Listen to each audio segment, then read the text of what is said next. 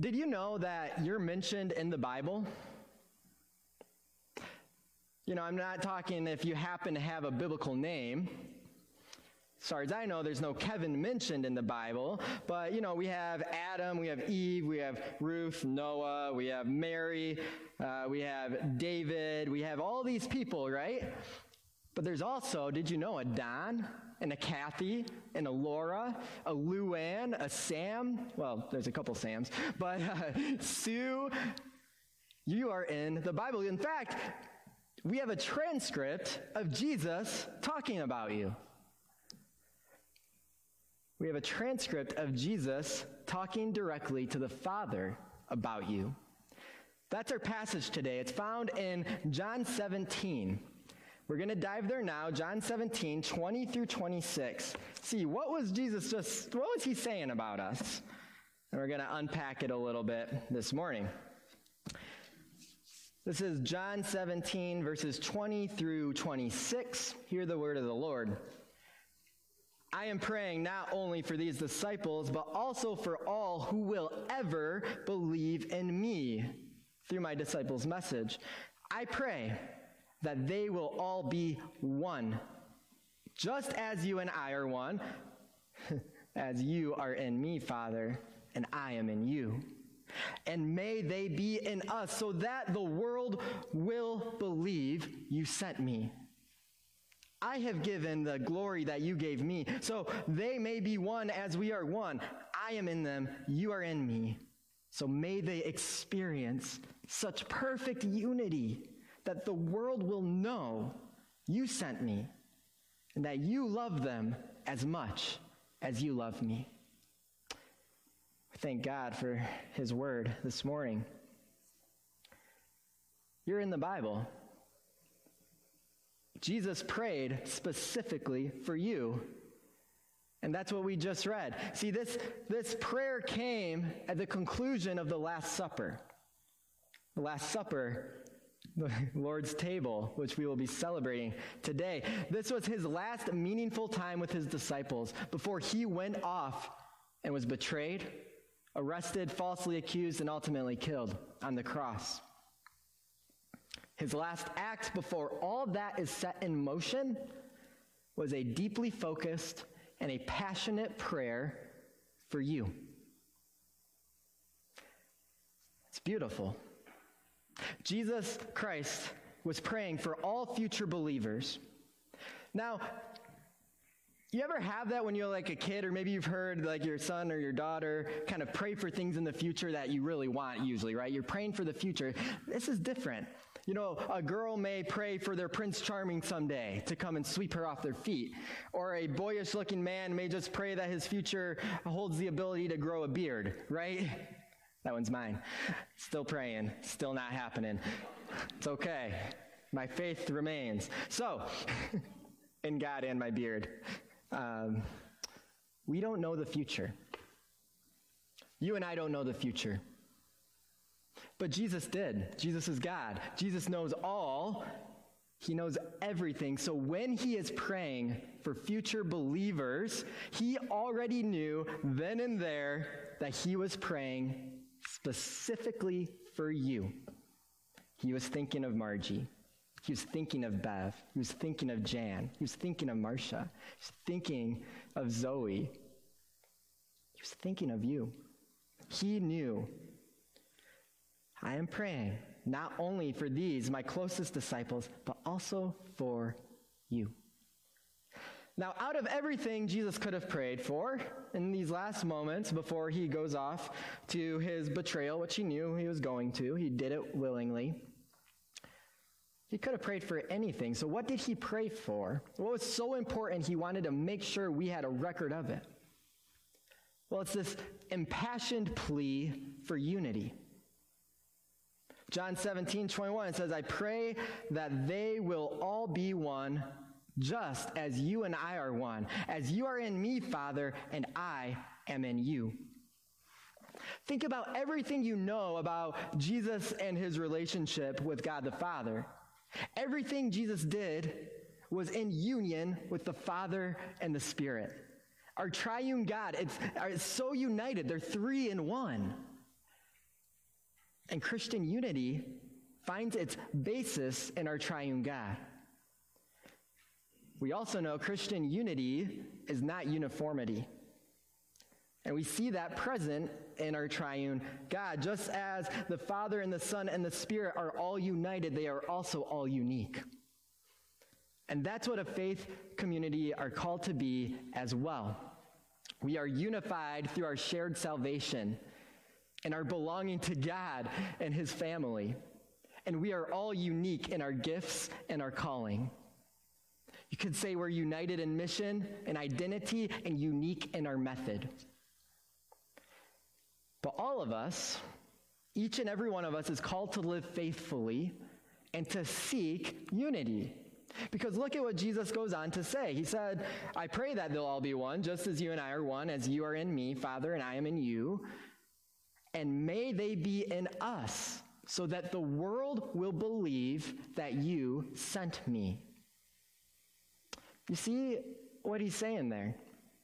The world will believe in Jesus if we remain in him. To remain in God is to walk closely with God. We hear echoes here of John 15:5, where we have Jesus saying, yes, I am the vine, and you are the branches. For those who remain in me, and I in them, will produce much fruit. For apart from me, you can do nothing. See, as we walk closely with God, and we pray with God, and we seek him in all things, forgoing the way of the world for the way of Christ, then we're living by faith. And our faithfulness is our greatest act of evangelism. If we are living faithfully, people will see our faith. They will see how we are a bit different from the world, and it will speak volumes, and it will connect and reach people on a deep level that we can never even understand. Because as we remain in Christ, we reflect Christ everywhere we go, and the Spirit works through our faithfulness. So, in this little section of this prayer, Jesus is praying that his believers, that we might all be unified and as united as the triune God is united, and for us to be as close to Jesus as Jesus is to the Father. You think Jesus grades on a curve? That's a tall order. Be as united as the triune God is united, and as close to Jesus as Jesus is to the Father. This is what I know to be true. We all hold a shared desire for that to be true. We all long for that. And we all struggle with that. But Jesus was earnestly and passionately praying that this would be so, that this would be the reality. God deeply desires for us to be one, for us to be united. Unity in the face of extreme division. Do I even need to tell you how cracked and broken this world is? How divided it is? No. I want you to look to the person on your left. Take a good look. They're probably really a nice-looking person. They're super sweet. Probably tell them first, just say, hey, you're looking good this morning. That person who's looking good, they have certain opinions that will be completely different than your own opinions. Look to the person to the right of you. Say, hey, you're looking good too, even though you were my second choice. They might have some opinions that if you knew what they believe, you'd be like, what? No way, that's crazy. Guess what? We all have crazy different opinions. Yep. Allison said yep, because she's heard a few of mine. And the shocker is, at least one of us is wrong, right? Yeah. We all have a lot of opinions, and there's a lot of division and disunity in this world. We know that. That is our world. You and I face it every single day. In fact, one of the only things this world is united on is how much we disagree. And so, thankfully, this small portion of Jesus' powerful prayer can help guide us in our first steps towards Christian unity. because we all desire that, but we all struggle with that. So we fight for unity by drawing close to the one that unites us. This is one of those things you write, you put it on the screen, and you're like, boy, that seems like we're at kindergarten Sunday school here, right? It seems pretty basic. But it's a return to basics kind of thing because we have to fight for it. And how we fight for it is by drawing close to the source. Jesus followers can know unity amongst ourselves if we are living in union with God. If our greatest act of evangelism is our faithfulness, and our world is more divided now than ever, it needs our faithfulness now more than ever. Perhaps as we draw close to God, we can focus on the things that unify us, and we can help bring healing and hope to a divided and broken world.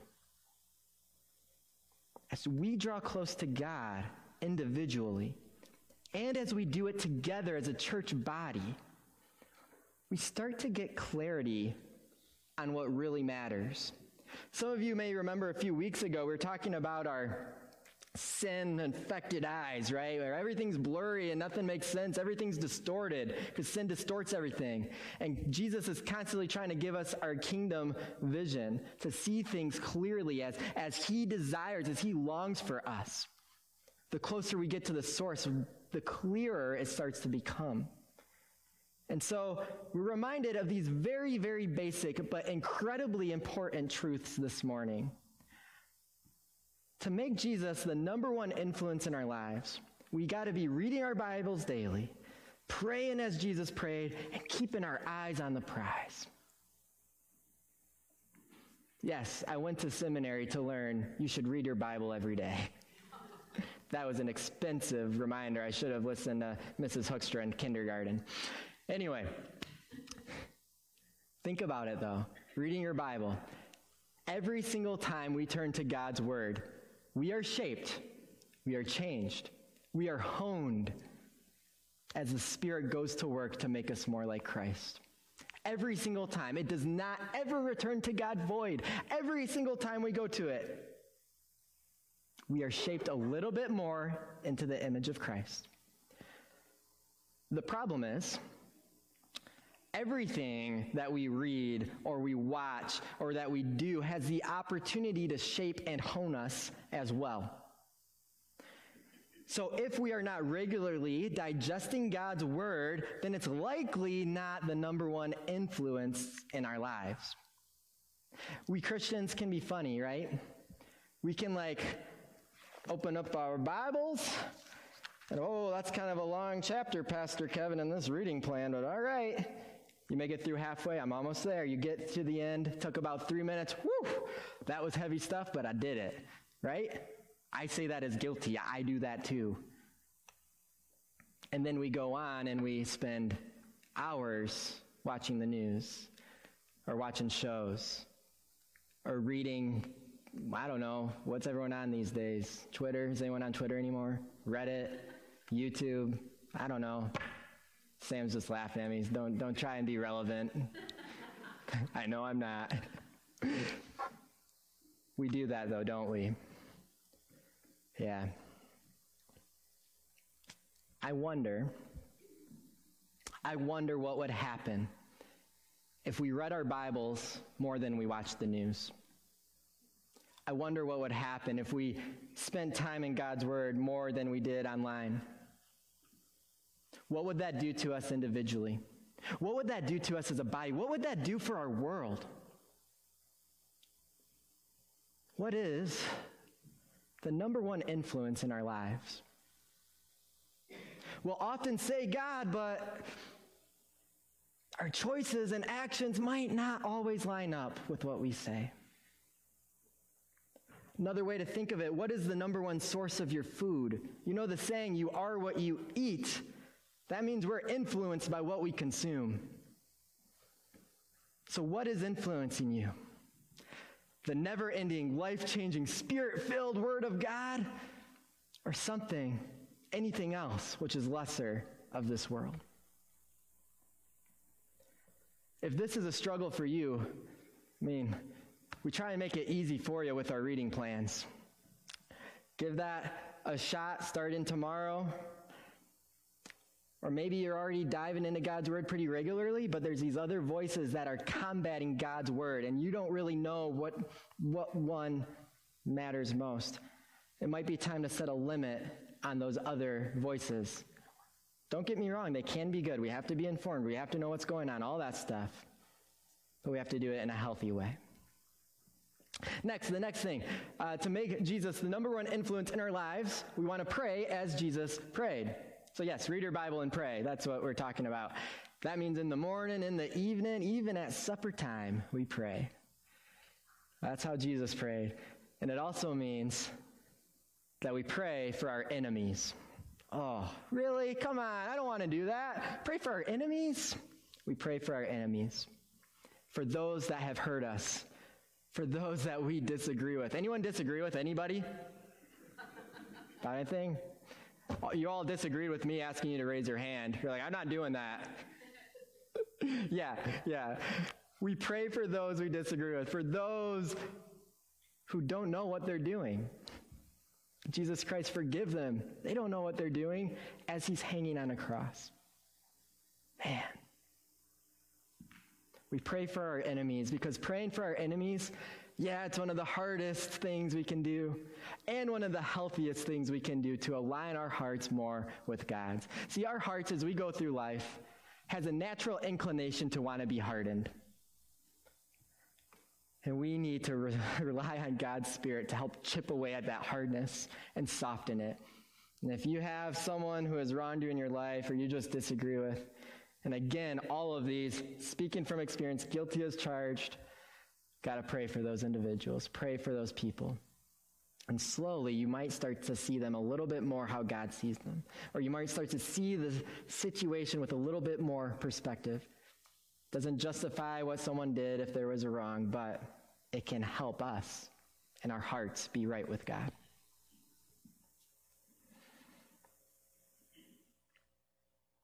So who do you need to pray for today? Who is that enemy? Who do you not even want to think about when you're sitting in church and worshiping? That you need to pray for today.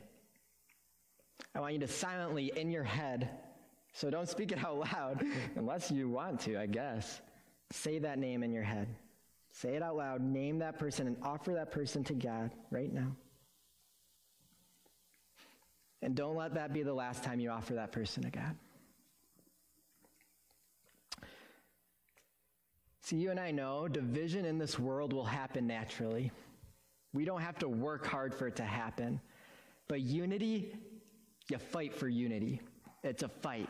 So finally, to make Jesus the number one influence in our life, we remember our upward calling that we have received in Christ Jesus. We will keep our eyes on the prize and be about the kingdom work and not all these petty earthly distractions.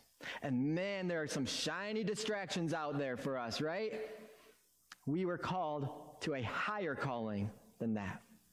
We were called to be about the King and his business, the kingdom work he has called us to. That is what matters.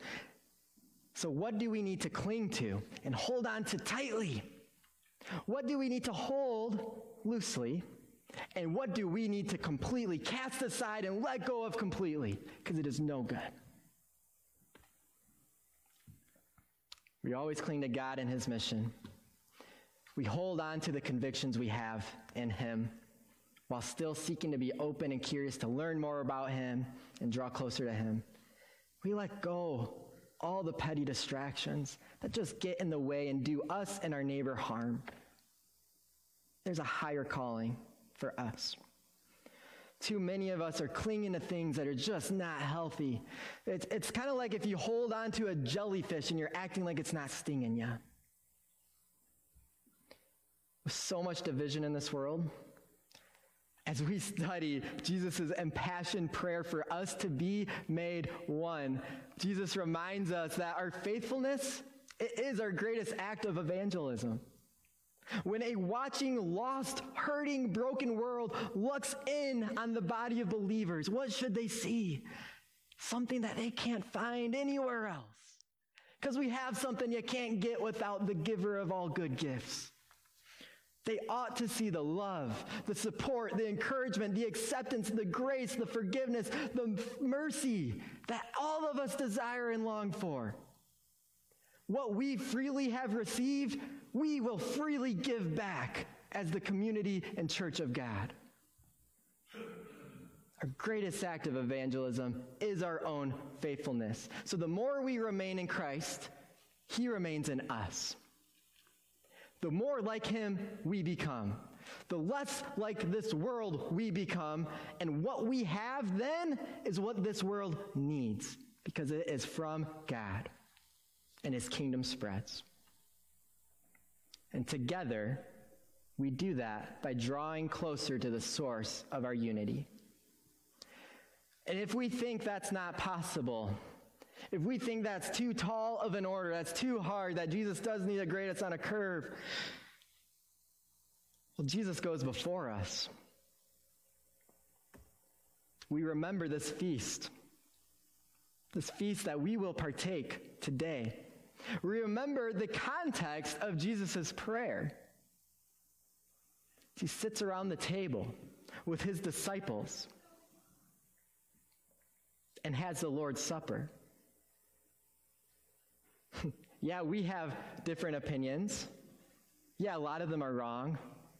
Disciples had many opinions. We have public record of Jesus calling them out, saying, "You're wrong." But as we seek to be more like Jesus, to seek his path that brings unity, purity, and peace, we're reminded that we are united, not in politics, not in party lines, not in sports teams or clothing preferences or musical tastes. We are united in Jesus Christ. And so today, as our brothers and sisters across the world gather and are united around this table, we remember that Jesus, who was as different from those around that table as you could imagine, that Jesus, the one who washed the feet of his betrayer, his denier, those who sinned directly against him and left him, that very Jesus who knew every wrong thought of those disciples, who met all their misplaced hopes, he knew their pride, he knew their selfishness, he knew their political affiliation, he knew their struggles, their opinions that were just plain wrong. And yet, says in John that he looked at his disciples and he loved them to the very end. Jesus Christ loves you to the very end. In that same way that Jesus united those people in him at that table, we are united around this table. We don't have it all right. We don't have all the right answers. We don't even have the right opinions, but we have a good Savior. And he has welcomed us to this table. Each one who feasts of this celebration has fallen short. But for the grace of God, here we sit in church and at home with this feast of remembrance and celebration. This right here is what matters. This is what we cling to in the midst of the chaos. We remember what Jesus Christ has done for us. And we remember that very night that Jesus had prayed for us with your name on his mind. After giving thanks, he took the bread and he broke it and he handed it out to his disciples saying, "Take and eat. This is my body broken for you." And he handed it out to his disciples. They ate it. They were unified in their sharing of the bread. In the same way, he took the cup and he said, "This cup is the new covenant of my blood." You know, as a kid, I always wondered, what does that mean, the new covenant of my blood? The way I like to think of it, to translate it, is that Jesus was defining new terms of a relationship. He was making a promise of his relationship with us. He's saying, hey, I am paying the cost. I am paying the cost of sin as displayed in the blood of my sacrifice so that you and I can be in relationship forever in eternity. Take and drink, because this cup represents my blood shed for you. Jesus did this knowing that his entire flock was prone to wander. But at this feast, all disciples, followers of him, here in Kalamazoo, at home, across the globe as we celebrate today, are realigned and united in him once again around this shared meal. This meal is a sign and seal of God's never-ending love for you. If you believe in Jesus Christ as your Lord and Savior, if you're truly sorry for your sins, you are welcome at this table. These are the gifts of God for the people of God. Amen. Come, for all things are now ready. So we're going to be partaking of communion. It's a little bit different this morning. You all have your own little self-serve pack. And, when you plan a service, sometimes you want things to be polished. And then sometimes you're reminded that this is a family. And I don't remember the last family meal I had that was polished. And so here we are at this family meal where I encourage you to take off that first peel. There should be a tiny little wafer in there. It might break in your hands. That's okay. You might get crumbs all over. That's okay. We're all children of God, and so we have crumbs. And we will take that bread. And all you at home, you can take your bread as well. I'll kind of wait till I hear the symphony of wrappers fade.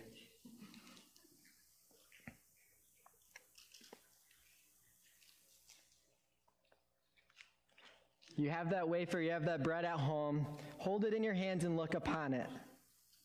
This represents Christ's body broken for you. Take and eat, believing in your assured salvation in Christ.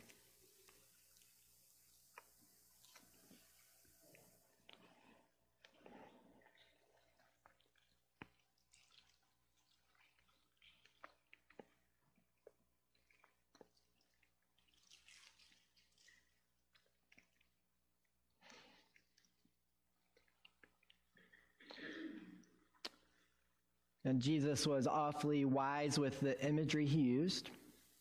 He was very intentional in everything he did. And we have this image.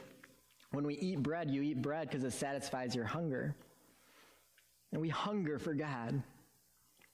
But he also knows when you eat something such as bread, you're also thirsty. And this cup, it symbolizes for us the living water that will quench our thirst forever, and a sacrifice on the cross. So I encourage you, drink the cup, because this is Christ's blood shed for you.